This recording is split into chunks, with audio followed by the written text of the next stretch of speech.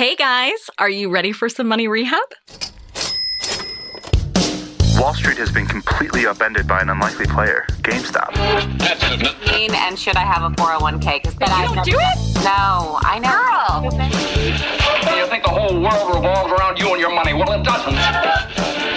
Charge for wasting our time. I will take a check like a old school check. You recognize her from anchoring on CNN, CNBC, and Bloomberg. The only financial expert you don't need a dictionary to understand.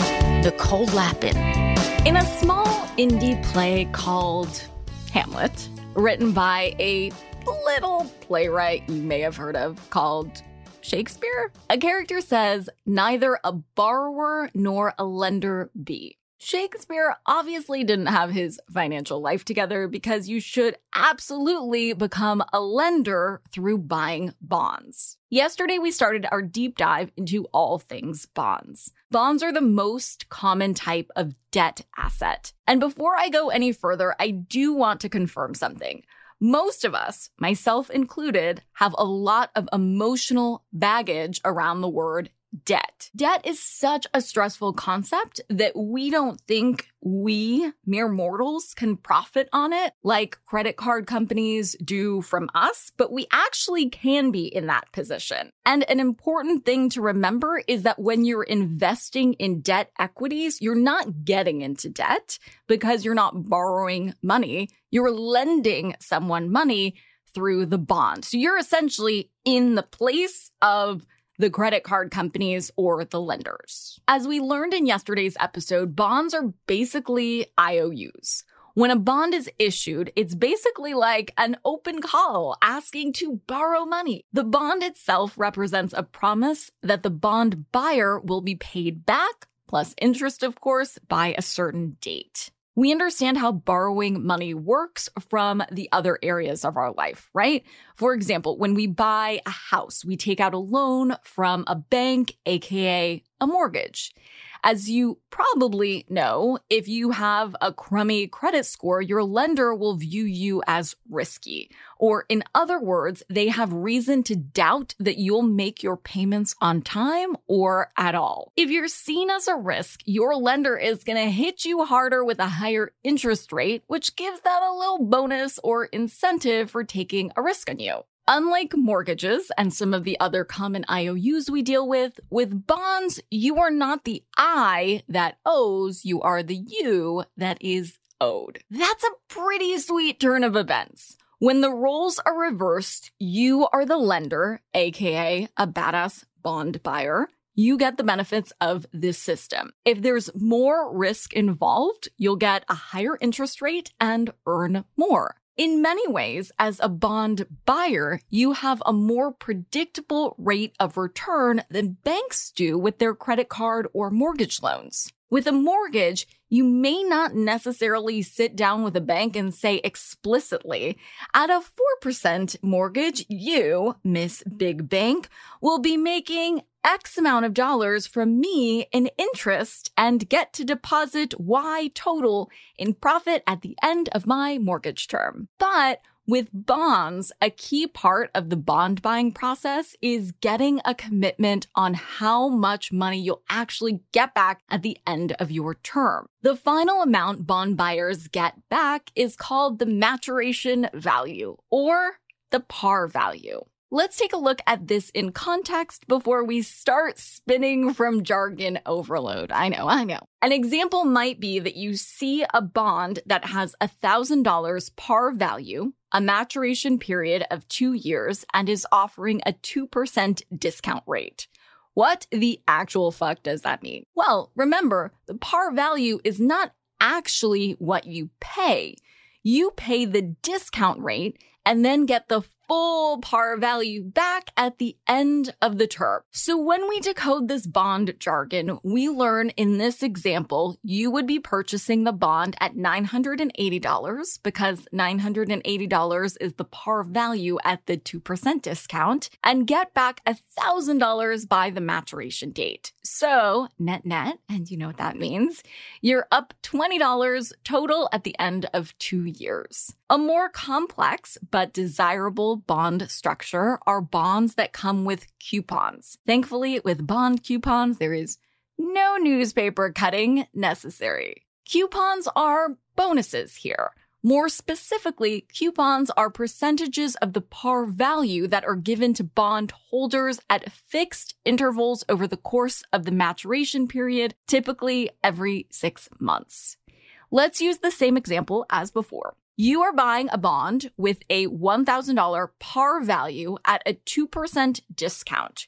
You're told the maturation period is 2 years and there's a 2% coupon payment every 6 months. So how the F is this example different from the last? Well, in addition to the terms of the first example, you're also getting 2% of the par value, or $20, every 6 months. Because this has a 2-year maturation term, you will get 4 coupon buyouts because there are 4 6-month periods in 2 years. So, net, between the coupons and receiving the par value, you're up $100 total at the end of 2 years. Based on this example, you may assume that coupons are basically the bomb.com and you should jump on bonds with coupons every single chance you get. Well, not so fast. You also need to consider the bond's risk factor.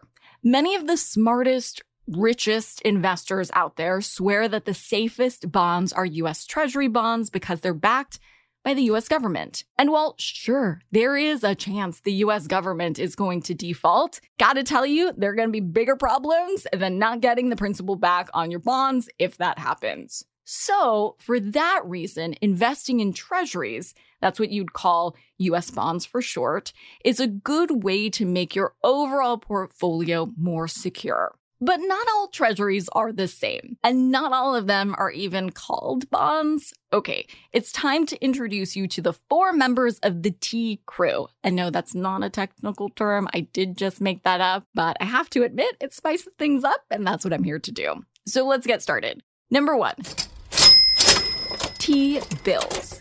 The reason there are different names for different treasury bonds is to denote the term. Those with the shortest term, shorter than 12 months, are technically called treasury bills, but are more commonly referred to as T-bills. In terms of the cash money value, T-bills are sold in increments of $100. In terms of the maturation timeline, T-bills come in increments of weeks: 4, 8, 13, 26, 52.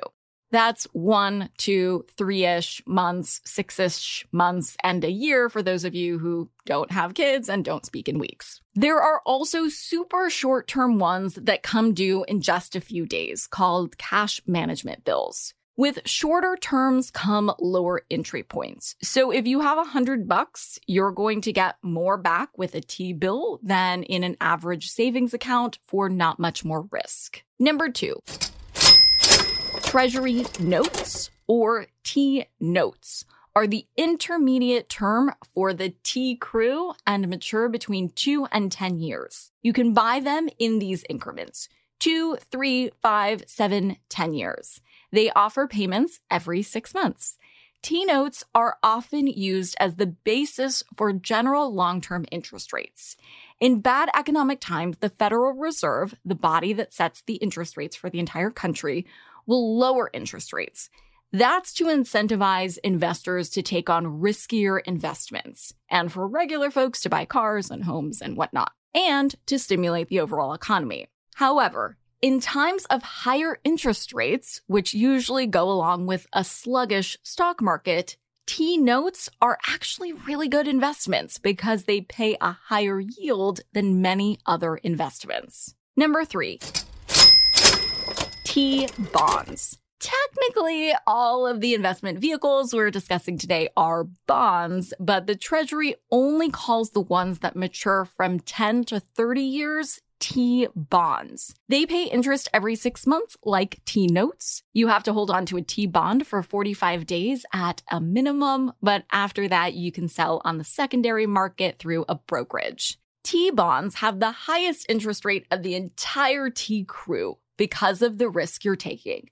Not that the US government's going to go under, but there will be higher interest rate bonds available later on, which, as you remember from the seesaw in yesterday's episode, will lessen the value of your bond. Number 4, TIPS.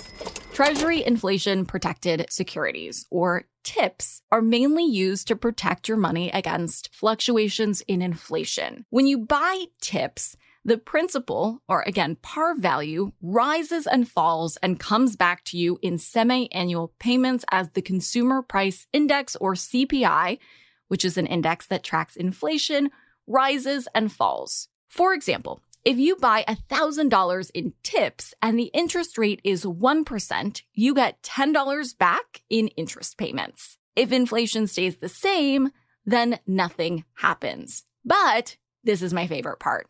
When inflation goes up, say 5%, your bond is then worth $1,050, and your payment then goes up to $10.50. I know, 50 cents doesn't sound like a lot, but if you own more TIPS and inflation gets nutso, that's real money. So after meeting each member of the T crew, you might be ready to take your relationship to the next level and actually buy one. Well, there are 2 ways to purchase treasuries.